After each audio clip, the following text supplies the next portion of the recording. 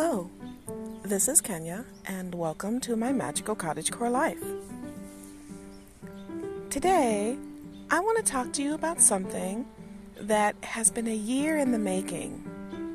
It took a lot of patience, it took a lot of time, not a lot of work on my part, but quite a bit of adventure on the green people part.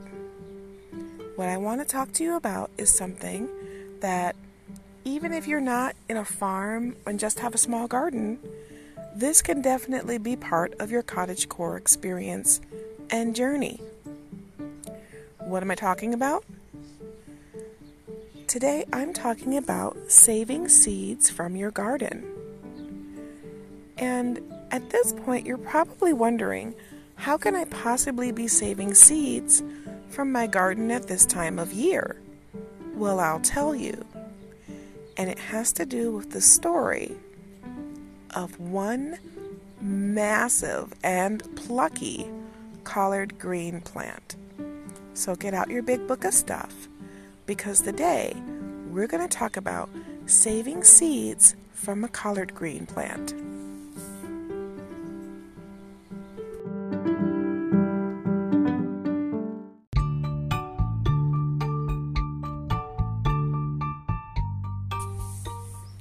So last year, I planted a massive garden. I do it every year with my husband, and if we're going to be honest, he really is doing more of the actual planting labor.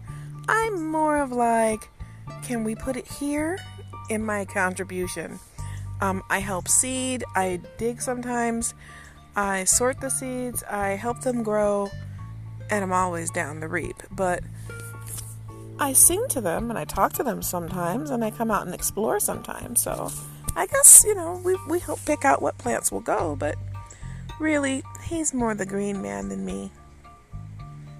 So last year we planted collard greens among the bok choy and the onions right next to the white horehound. And we ate so well last year. We had cabbages and lettuces and all sorts of alliums, and it was beautiful and delicious and nutritious. But there's a thing when you're going to have a garden. You have to make a decision on whether or not you are going to reap everything in your garden, or if you're going to let some things overwinter. And of course, those are cold weather crops. Everything won't overwinter, but some things do. And in this case, we decided to leave our biggest and healthiest collard to overwinter here in Michigan. So, let me tell you how that turned out.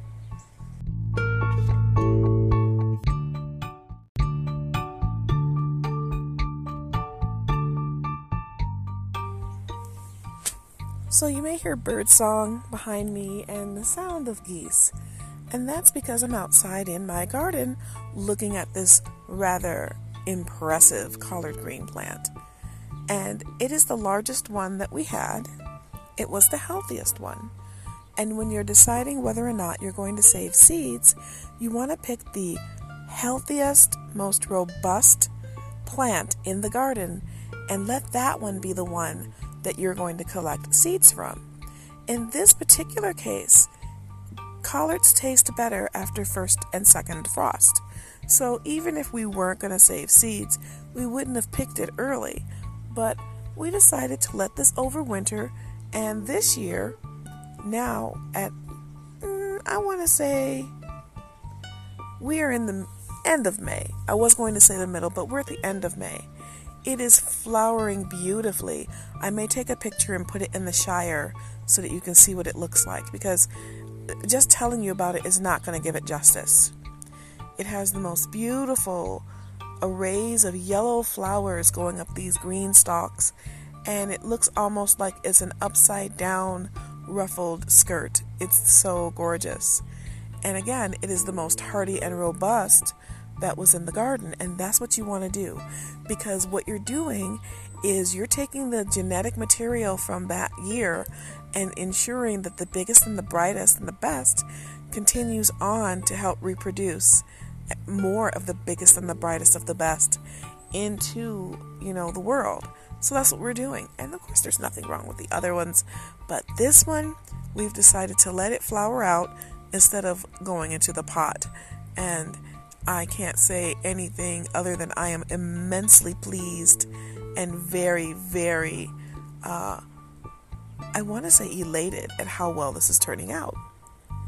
So let's talk a little bit about actually what is involved in saving these seeds.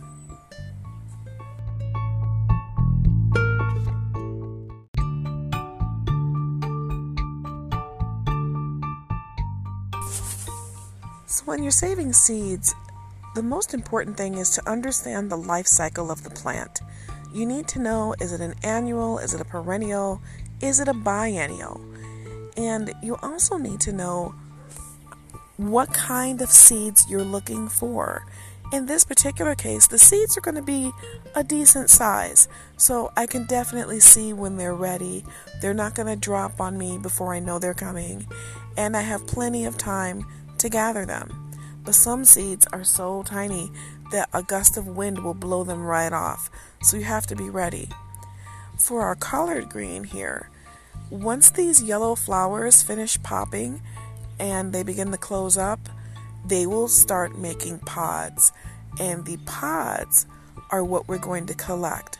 The pods are going to make really hard seed bombs or seed balls, and then eventually they will begin to dry out, and in a regular cycle they would drop to the ground, or something might eat them and deposit them elsewhere, and that is how the seed would get spread. But in this particular case, more than likely I am going to try to put little chiffon bags over them once the pods themselves are being made, so I don't lose my seed. But you don't have to do it that way. You can put paper bags over entire branches if you want, once you know those seed heads are going. I do try to give the bees plenty of time to feast and do what they have to do before I start, bagging things up. It's kind of like, why would I not? Especially since there's other things in the garden that are being pollinated. So definitely let them get their jam on. And, don't interfere in that, because nature will find a way. And right now, while I'm out here, I'm watching native bees, little sweat bees, little green bees, bumblebees, and honeybees. I think there's one that are just really going to town on this collard. It's really cute to see. Some of them are just drinking the water. I did just water out here, and others are grabbing nectar. So it's a beautiful thing.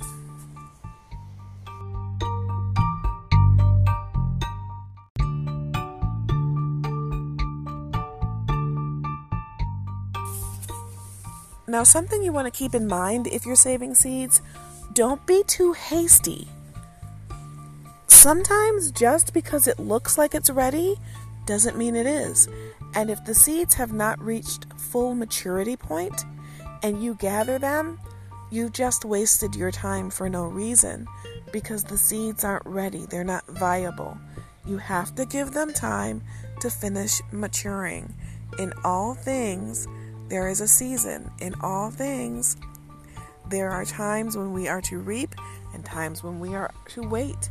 So make sure, again, know your plant. If you're not sure, then leave it on a week past when you think they're ready, as long as you have them bagged, and then gather them that way.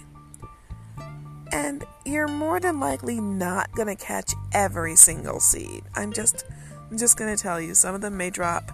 Guess what those are? Volunteers. They should pop up next year. So it's like free plants. It's the gift that keeps on giving.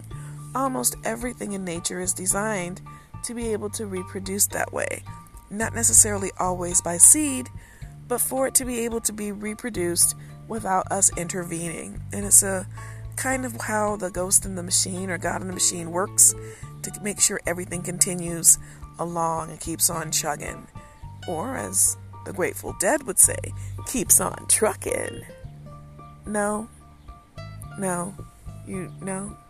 Okay, I tried. So, I guess once you've got that done, you have to go to the final part.